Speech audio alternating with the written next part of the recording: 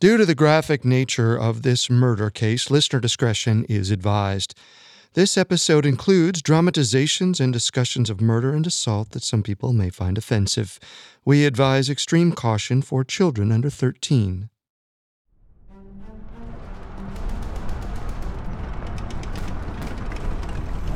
On July 28, 1914, Europe's most powerful countries were pulled into an armed conflict that would be devastating. It became known as the War to End All Wars. While we call it World War I today, the globe had never seen destruction on such a massive scale. Across the world, an estimated 65 million soldiers marched, and many met their deaths as they were pulverized by machine gun fire, blown to bits by mortars, disintegrated by strafing bombers, and poisoned by mustard gas. In the end, over 8 million soldiers died, with many more millions wounded or missing. There were approximately 37 million total casualties worldwide. England grew desperate for workers to fuel the war effort, and so women became heavily involved in manufacturing. This shift in occupation would forever change social dynamics between the sexes, as these women had a taste of financial independence for the very first time. By the war's end in November of 1918, English women knew there was no going back. Young ladies in particular had grown to cherish the freedom their manufacturing jobs provided them. 21-year-old Bella Wright was one such woman. She had gone to work in a rubber factory and bought herself a bicycle with her new income. She rode that bike everywhere. It became a physical manifestation of her blooming independence. Yet this symbol of Bella's optimistic future would soon be twisted into a dark image of tragedy and sorrow. On July 5th, 1919, Bella Wright was found dead on the side of the road, her bike strewn across the ground beside her. Her mysterious death would become known across the country as the Green Bicycle Case, and the investigation would unfold into a drama that still haunts England to this day.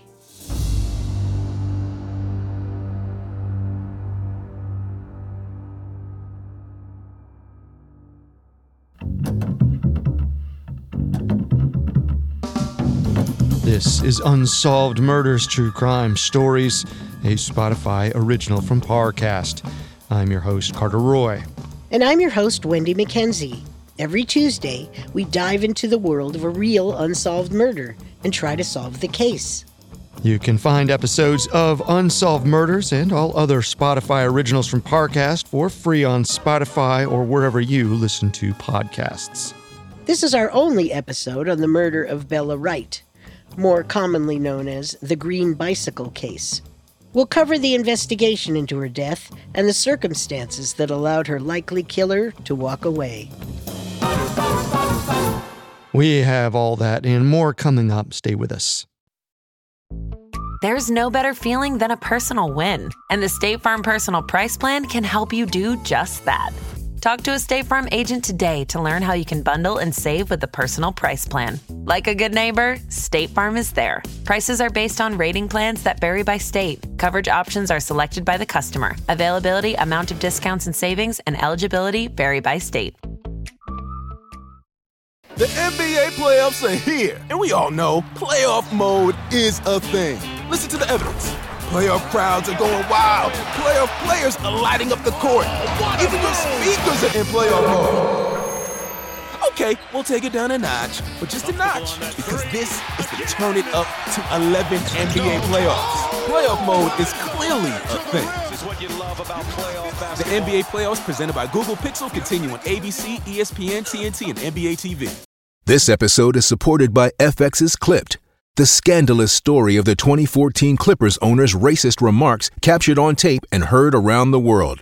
The series charts the tape's impact on a dysfunctional basketball organization striving to win against their reputation as the most cursed team in the league. Starring Lawrence Fishburne, Jackie Weaver, Cleopatra Coleman, and Ed O'Neill. FX's Clipped, streaming June 4th, only on Hulu.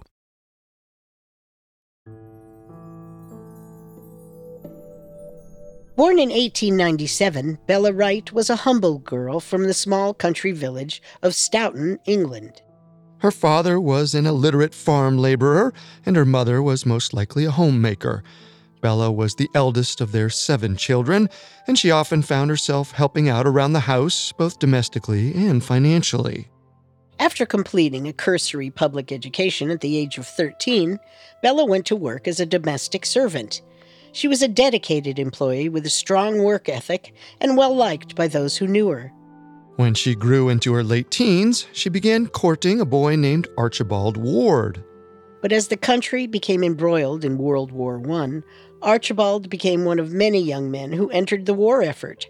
Archibald specifically joined the Navy, becoming a stoker on a battleship.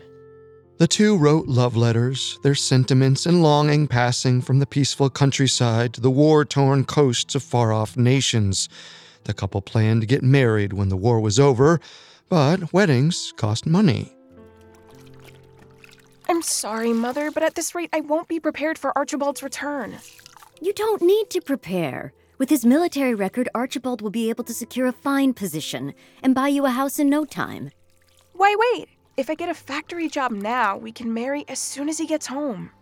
I know, it's just a factory job. You and Father can't even read, and you'd have me turn my nose up at well-paying work? No, you're right. It seems to be what all the young ladies are doing these days. Just promise me one thing. Please stay safe. With her parents' blessing, Bella began searching for work in the nearby factories. When the war ended in 1918, it's possible that she briefly paused her search, wondering if her beau would get home first. However, Archibald's contract would hold him at sea until August of 1919. In the meantime, Bella found a job at a rubber factory in Leicester, a city 5 miles away from her hometown. In order to make the commute, Bella purchased a bicycle. Every workday she would bike from her parents' home to the factory in the morning and back home in the evening. Her jaunts down the country roads became a time of peace and relaxation between the demands of her home and professional life. Bella began cycling on her days off, going on leisurely rides throughout the English countryside. The summer weather was perfect for a young woman exercising her independence for the first time. Her life fell into a nice, pleasing routine. She enjoyed the time she spent as she waited for her lover to return. It seemed nothing would impede her plans. On Friday, July 4th, 1919, Bella continued this routine by working late at the factory. The extra hours drained her energy, but as she rode home, she felt the extra pay was worth it. She arrived at her house around 11 p.m. and said hello to her family and then immediately went to bed. Exhausted from her long day, she slept until late the following afternoon, enjoying her day off. When she finally awoke, she wrote a love letter to Archibald, then biked to the nearest post office to send it. Having planned a visit with her uncle, she continued down the road to his house in Golby, a small village 4 miles away from Stoughton. Somewhere along the way, she came across a man on a green bicycle. He was on a directionless, leisurely ride in the countryside, and it seemed he was eager to keep Bella's company. Hello, young lady. It seems we're both enjoying some time in nature. Mind if I ride with you and enjoy your company as well? As long as you're enjoyable to speak with in the first place. Let's ride a few miles, and you let me know how it's going. I suppose it couldn't hurt. The two continued on their bicycles, exchanging pleasant chatter, perfect strangers brought together by their love for cycling. In a short time, Bella arrived at her uncle's home, waved goodbye to the man, and approached the door. Her uncle's name was George Measures, and he worked as a roadman. His own daughter and her husband, James Evans, were also visiting when Bella arrived at 7:30 that night. Some of the dialogue in the following scenes comes from Sally Smith's edited transcript of the actual case. Evening, Uncle George. Bella, always good to see you. Come on in. Wait, a man just stopped in the road. Is he with you? He followed me here, but he's not with me. Do you know him? No, he is a perfect stranger to me. I'll sit down a little while and he will, perhaps, be gone. Bella joined her uncle and cousin in her uncle's home, and they laughed and chatted for over an hour. As the sun lowered in the sky, Bella felt it was time for her to call it a night. Bicycling in the dark was dangerous, and one of her wheels had been giving her some minor trouble. After hearing about her wheel problems, James Evans and Uncle George walked outside with Bella to take a look. James was a bicycle enthusiast, and he got to work tinkering while George and Bella talked. But as the trio stood outside, the man with the green bicycle approached. Bella, you were gone a long time. I thought you had gone the other way. Yes, well, I was visiting with family, as you can see. Looks like a very pleasant family indeed. A pleasure to meet you. The pleasure is ours, Mr. Is something wrong with your bicycle there? There was, but I think I fixed it. Hey, speaking of bicycles, you've got a mighty fine one right there. Mind if I take a look? It'd be my pleasure. Whoa, what a great machine. The man's appearance was rather nondescript and unmemorable, but his bike was captivating to James Evans. James and the man spent several minutes chatting about the bike's unique features. First, and most memorably, James noted the distinct pea green color of its paint. The color was rare and striking, and it was a mark of some expense. Second, the bike had a 3-speed gear.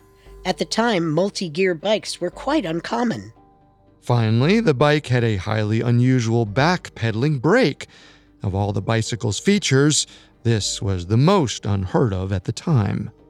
The unique bicycle lodged itself in James Evans' mind.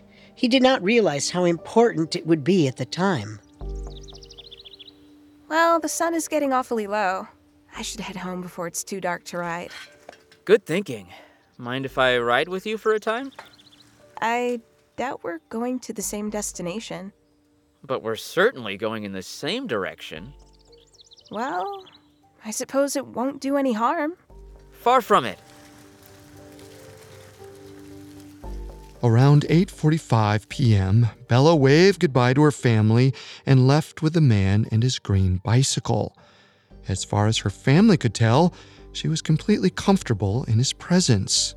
They watched her ride over the horizon, assuming she was going home. Little did they know, it was the last time they would see Bella alive.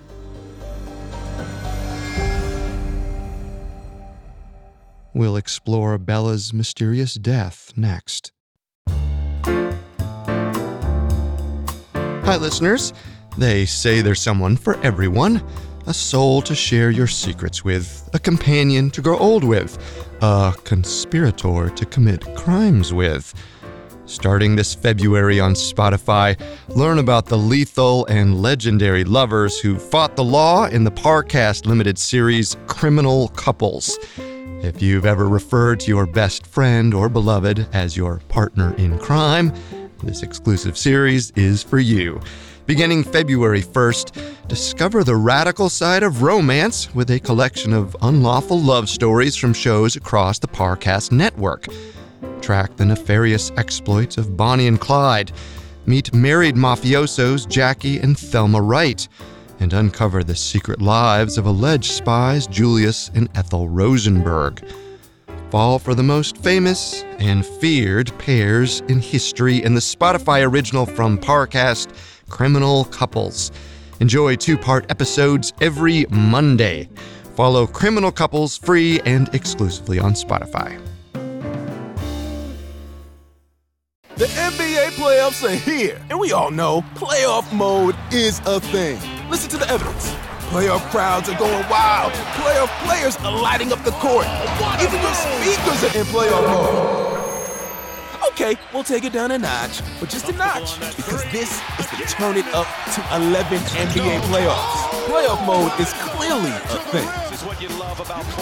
The NBA playoffs presented by Google Pixel continue on ABC, ESPN, TNT, and NBA TV. Now back to the story. Around 8:45 p.m. on July 5th, 1919, 21-year-old Bella Wright left her uncle's house in Golby, England, to ride home on her bike.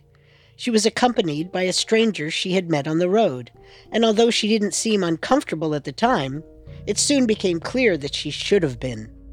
At 9:20 p.m. that night, a farmer named Joseph Cowell noticed something strange on the Via Divana, a remote portion of an old Roman road known locally as Gartree Road. There, in the dim light of the setting summer sun, he saw a young woman lying on the side of the road. Her upper body was in the grass, her legs on the stone, and her bike was toppled in the path, its front wheel facing Leicester. Joseph Cowell did not then know her name, but he had stumbled across Bella Wright. Her hat was still on her head, her coat was still snug on her body, and her purse was still in her pocket. To Joseph, it almost looked like she had laid down to take a nap. Yet her fallen bicycle told a different story. As he got close, her face made the story a little more grim. Blood covered the left side and matted in her hair. Joseph assumed she was injured and picked her up to carry her to safety. Her body was warm, but her lungs were still. Bella Wright was dead. Foreman, come quickly! Oh my, Joseph. Is she injured? She's dead, poor thing. Good Lord. What killed her? Looks like she took a nasty spill, but I can't be sure. Watch the body while I fetch the police. Try not to touch anything before the constable arrives. With the body protected, Joseph Cowell ran back to his farm and saddled up his cart and horses. While both the telephone and the automobile existed in 1919, they were not widespread in rural working-class areas. Joseph had to ride several miles to the nearest police station to report Bella's body. The sun had already set by the time he arrived in the town of Glen Magna. There he found Police Constable Alfred Hall, a respected middle-aged war veteran who had only returned from the trenches a year or so earlier. Yes, what's all this then? I found a... Get yourself together, man. Catch your breath. I found a young woman on Gartree Road, the Via Divana. She's dead. Does it look like foul play? Can't say for certain, but it's your job to find out, isn't it? That it is. Do me a favor, sir. Run to the post office. They have a phone there. Dial the operator and have her call Dr. Edward Williams. I'll meet you and the doctor by the corpse. With those orders, Joseph Cowell did as he was told. Constable Hall rushed to the scene and waited for the doctor to arrive. Dr. Williams finally joined him around 11:15 p.m. The duo examined the scene by candlelight, seeing if they could find anything out of the ordinary. Well, Dr. Williams, what do you think happened to the poor girl? Her body is still slightly warm. I'd hazard a guess that she's not been dead for more than 2 hours at most. Our friend the farmer might have found her only a few minutes after she died. That's all well and good, but what killed her? Exhaustion, most likely. Exhaustion? There's blood on her face. Yes. Well, it seems most likely she passed out while riding her bike, took an unlucky spill and hit her head. Therefore, exhaustion killed her. Doesn't the blood look a little too neat to be from a spill, as you called it? The blood hardly looks neat to me. Besides, I'm the doctor here. I'm not so sure. Sure or not, I've done my duty. I'm going back to bed. Constable Hall was deeply unsatisfied with Dr. Williams' view of the case. The blood was too focused on her face, and none seemed to have gotten on the rest of her body. It looked all too much like some of the wounds he had seen on the front lines, wounds caused by bullets and bayonets. Besides, the girl looked far too young and healthy to have passed out from exhaustion. Dr. Williams may have believed it plausible that a woman fainted from simple physical exercise, but Constable Hall knew better. He resolved to search the scene of the crime for anything suspicious, but the night was too dark. His candles were too dim to do any real police work, so Constable Hall called it an evening and went to bed himself. He returned to the Via Divana at 6 in the morning on Sunday, July 6th. The sun was barely peeking over the horizon. Hall spent hours meticulously sweeping the scene, inch by inch. He examined every rock, every pebble, every blade of grass for anything out of place. The sun rose and began to fall, with the constable not finding a thing. However, in the evening, his dedication finally paid off. 6 yards from where Bella's body was found, the constable discovered a bullet embedded in the ground. On a nearby fence, he found a blood stain. And in the adjacent field, he found a deceased crow. The crow's feet were covered in hardened blood, its beak spotted with red. When the constable cut it open, its crop, an opening in a bird's esophagus where it stores food for later, was filled with human blood. It seemed the bird had gorged itself on Bella's corpse, then choked on its feast as it went to fly away. And while the dead bird ultimately had nothing to do with the investigation, it certainly added a touch of gothic flair to the already tragic fate of Bella Wright. With the bullet in hand, Constable Hall summoned Dr. Williams to examine Bella's body once again. As they reconvened around the corpse, they conducted a second examination. The doctor started by washing the blood off of Bella's face. Your face is redder than hers at this point. What's that look like right there? A bullet wound. Right below the eye. With this discovery, Bella's death had officially become a murder. A subsequent autopsy found that the bullet wound was about as wide as a pencil. It had entered half an inch below and slightly behind Bella's left eye, passed through her brain, and made a larger exit wound in Bella's right parietal bone. This implied that the gun had either been below her and angled up, or she had been lying on the ground and fired upon execution style. A strange way for an English country girl to go. While they now knew that the girl had been murdered, Constable Hall still did not know her identity. That changed as soon as Bella's parents reported her missing to the police. The area was sparsely populated, and murders almost never occurred on their lush country roads. Constable Hall quickly asked the Wrights to see if this Jane Doe was their daughter. Much to the Wrights' dismay, the poor murdered girl was, in fact, their Bella. They told Constable Hall everything they knew about where she'd been the day before, and the constable soon followed up with her Uncle George about the matter. Dead. Bella's been murdered. My condolences. But if you have any idea who could That have... man! That blasted man with the green bicycle! Green bicycle? Did you get his name? No, he never said it. My son-in-law just talked to him about the bike. Well, what did the man look like? Like a man. Average height, brown hair, plain face. If I saw him again, I could point him out to you, but if you're looking for a description, that bicycle was the only distinct thing about him. The green bicycle. A pea-green bicycle with 3 gears and back-pedaling brakes. You find that bicycle, you found the killer. With that, the investigation had begun in earnest. In the days following Bella's death, the town held a coroner's inquest. All the facts were gathered and the town was notified. Bella Wright had been murdered by a man who rode a green bicycle. The town was traumatized, but the press was enthralled. The story was so sensational, and the image of a green bicycle so iconic, the mystery of Bella Wright's death became nationwide news at a time when news only traveled as quickly as the post.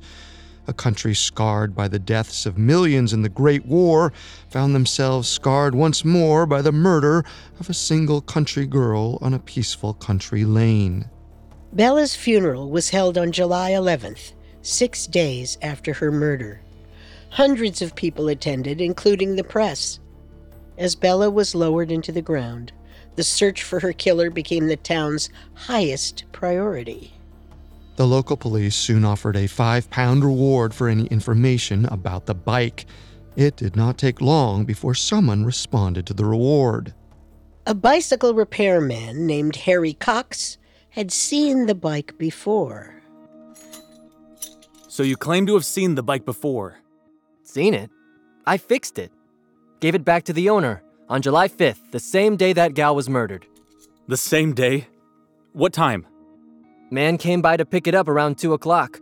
Said he was going out for a spin in the country. Incredible. What was the man's name? Don't know. He never gave it. What'd he look like? Like a man. Same description as in the papers. I'm sorry. Was this supposed to be any help at all? Don't know. You tell me.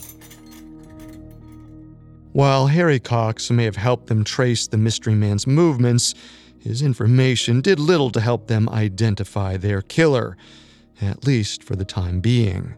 The police continued their search, cross-examining any man with a green bicycle in the area. None had the bicycle they were looking for, and they couldn't find the man who had been seen with Bella. They scoured the crime scene for the weapon or any other clues, but ultimately they found nothing. In their desperation, they raised the reward to £20. After this, 2 young girls, one 14 and one 12, came forward and said that a man on a green bicycle had accosted them between 5 and 5:30 on the day of the murder. Unfortunately, the girls also did not know the man's name. The police searched for the bike for 6 long months, but as the warmth of summer faded away into the cold grip of winter, they were forced to give up their chase. It seemed the bicycle would never be found and their killer would never be caught. But a strange surprise would soon bring the case hurtling towards its gripping conclusion.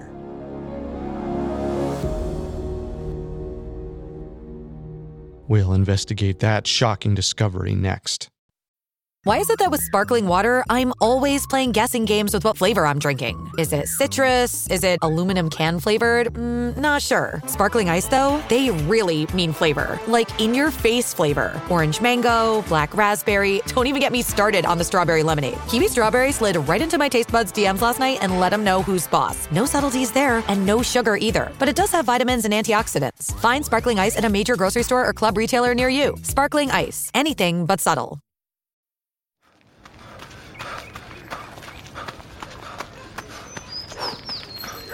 Going for your first ever run around the park. Literally running errands all over town. Running for the finish line and your personal best. If you run, you're a runner. Find the shoes and clothes to run your way at newbalance.com/running. New Balance. Run your way. Now, back to the story.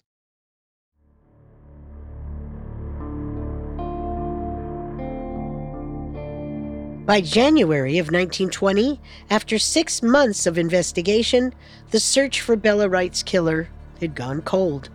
The police's main piece of evidence was a description of the man's distinct green bicycle. But the bicycle seemed to have vanished into thin air. It seemed all hope was lost, at least until February 24th, 1920, when hope resurfaced on the Soar River. In the cold winter air, a laborer named Whitehouse used his barge to haul coal down the riverbank. His horses pulled the barge while he steered. Whitehouse had grown so used to the rhythm of his work, it was almost relaxing.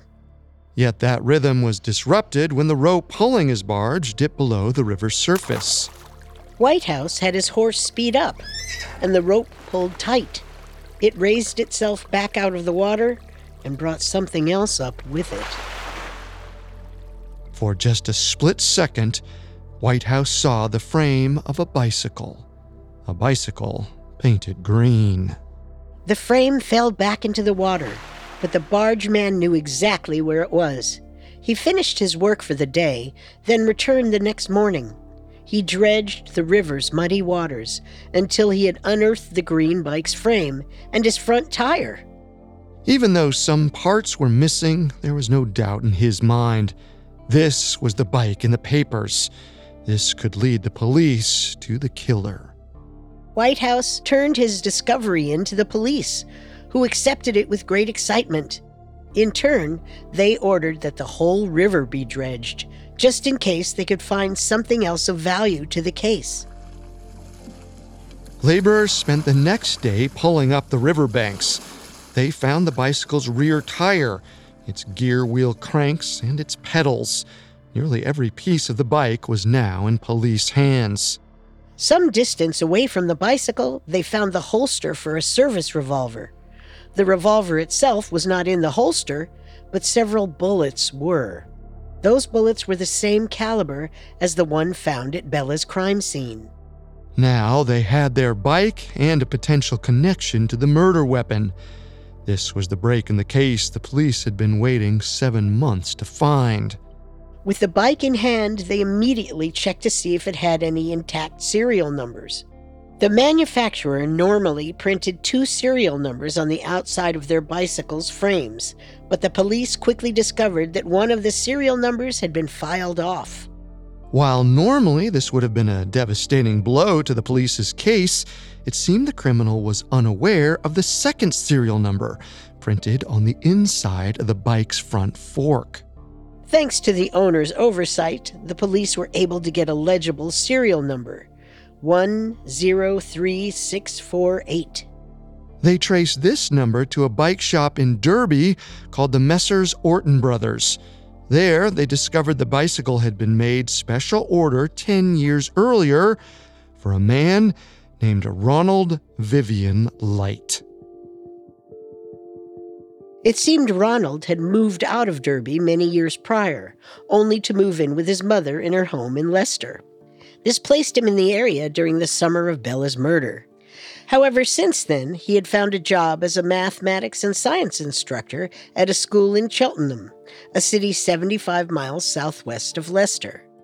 The police tracked the now 35-year-old man to Cheltenham and interviewed him about the bicycle at their earliest opportunity.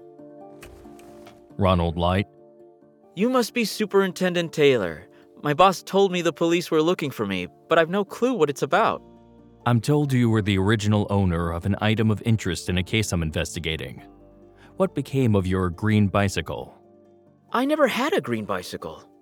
You purchased one from Messrs. Orton at Derby. No. Be careful what you're saying there, boy.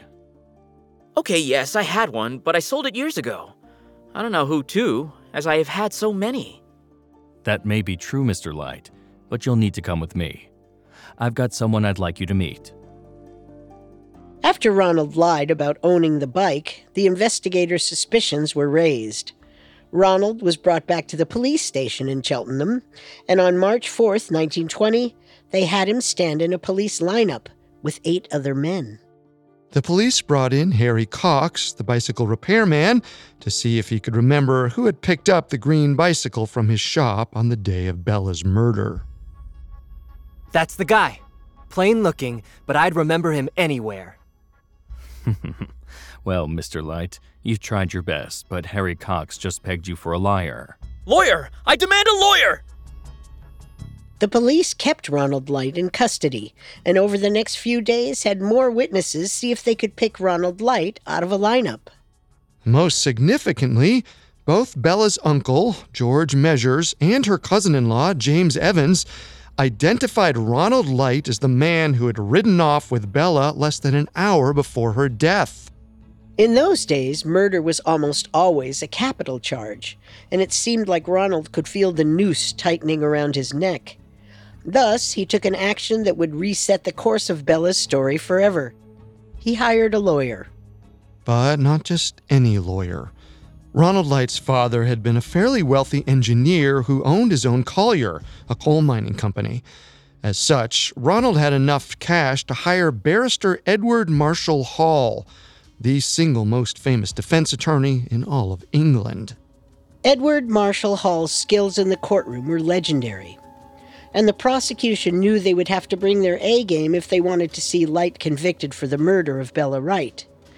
As such, they dug into his past to suss out any dirty secrets. They found plenty. In fact, Light had a history of sexual deviancy. While attending secondary school himself, he had been expelled for sexually assaulting a girl half his age. He eventually graduated from school and attended college, but he wasn't as ambitious or studious as his peers. After working for a railway company for some years, he enlisted in the military and served in France during the First World War. But he was discharged after a few months for poor performance. After he re-enlisted, he was sent away again for falsifying orders. He spent a year in military prison, then returned to the front once more.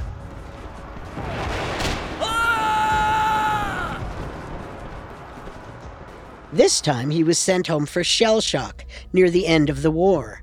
When he returned to England in 1918 at 33 years old, he had difficulty finding work and was forced to move back in with his mother in Leicester. At some point in this period, he was accused of the attempted rape of another teenage girl.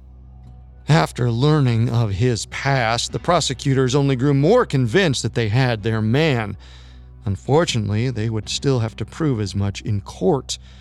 While Ronald's past was clearly checkered, English law prohibited any defendant's personal history from being brought up in a trial as evidence of his character, unless the defendant or his lawyer were to raise that history themselves. This made the prosecution's case all the more flimsy. The trial began on June 9, 1920, almost a full year after Bella's death. It proved to be the event of the summer, as dozens of people packed into the courtroom to witness the proceedings, and thousands across the country followed the story in the papers. The prosecutors began by laying out the evidence piece by piece. Ronald Wright was the man last seen with Bella, only about 40 minutes before she was discovered dead. When he was first questioned about the bicycle, he had lied to the police and claimed he never owned it. He filed the serial numbers off his bike and disposed of the evidence in the canal, including the holster for a weapon of the same caliber as the bullet found at the scene of the crime. On the day of the crime, he had reportedly accosted 2 teenage girls as they rode their bikes. Ronald's creepy behavior, his proximity to the victim shortly before her death, and his evidence concealing actions after the crime all showed him to be the killer. The prosecution's case was convincing, but sadly, it was entirely circumstantial.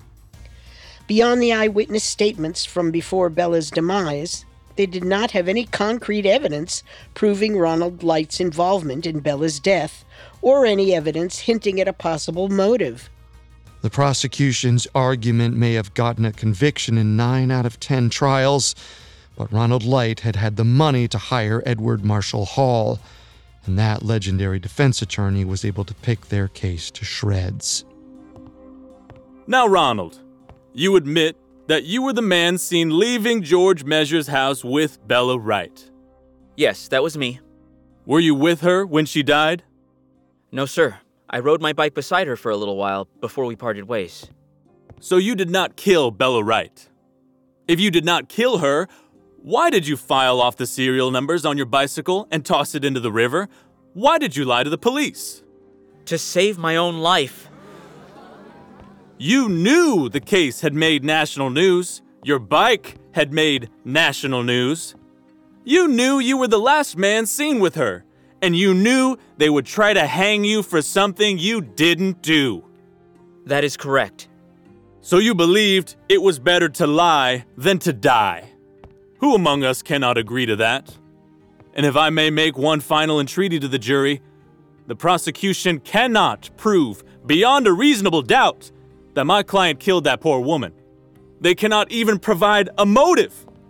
As such, it behooves you to set my client free. If you don't, you will be hanging an innocent man. Edward Marshall Hall lived up to his legendary status. He had seen right through the prosecution's case and devastated their hopes for conviction.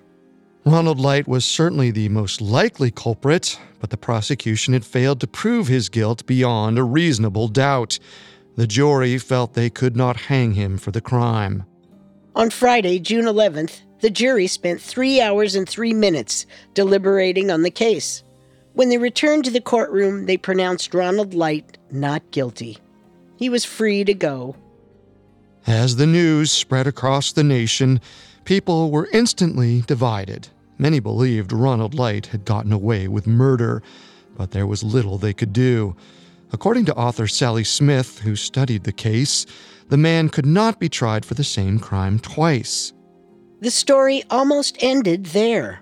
Ronald's guilt could have existed with a shred of uncertainty for the rest of time. Yet, Ronald didn't leave it at that. 3 days after the trial, on June 14th, Ronald went to the police station to collect his belongings. According to documents released many years later, he had a conversation with a police superintendent named Bowley that shed new light on the case. It's all there, Mr. Light. No one at the station touched anything.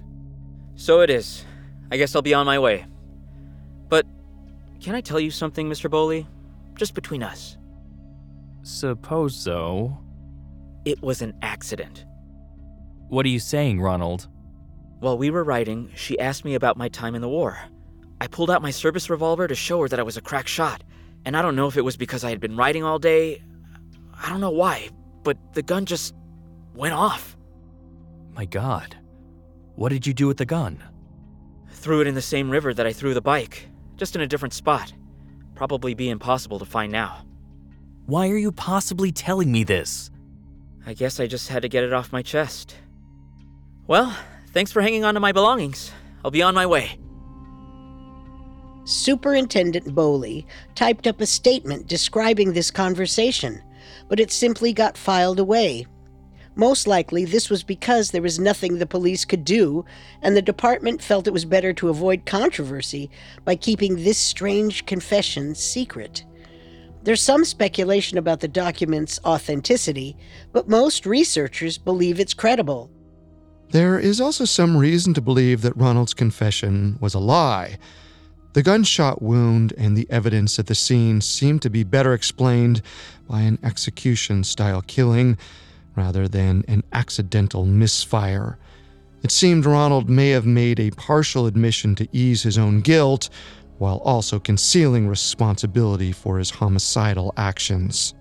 Ronald knew that most people believed he had gotten away with murder. Perhaps admitting to manslaughter was simply his way of getting ahead of the story.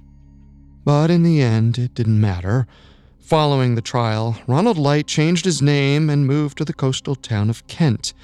There he lived a long and full life, then died of old age in 1975 at 89 years old. The confession was hidden from the public eye until it was discovered in police archives in 2017, almost a full 100 years after the murder. After examining all the evidence, there is very little doubt in my mind that Ronald Light was the man who killed Bella Wright. Her death may have been an accident, or it may have been murder, but Ronald Light certainly pulled the trigger. I agree. If this case teaches us anything, it seems to prove that sometimes the only difference between guilty and not guilty is a shred of doubt and the money required to hire a good lawyer. Ronald Light literally got away with murder.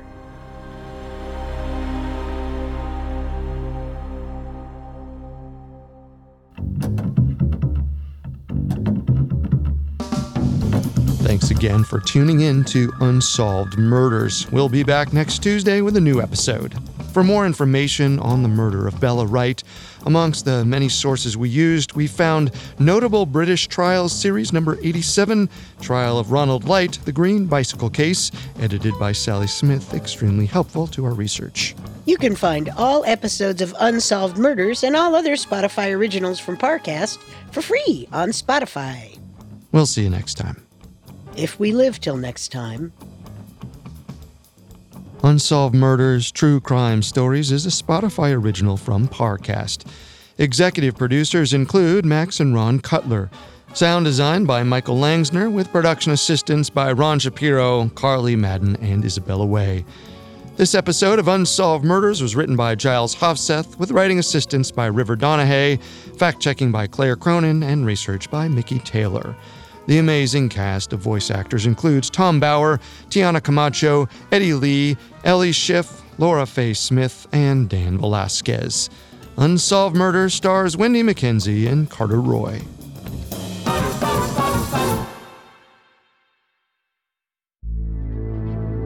Listeners, don't forget to check out the new Parcast Limited series, Criminal Couples. From apocalyptic cult leaders to bank-robbing bandits, these couples give new meaning to Till Death Do Us Part. Enjoy 2-part episodes every Monday starting February 1st. Follow Criminal Couples free and exclusively on Spotify.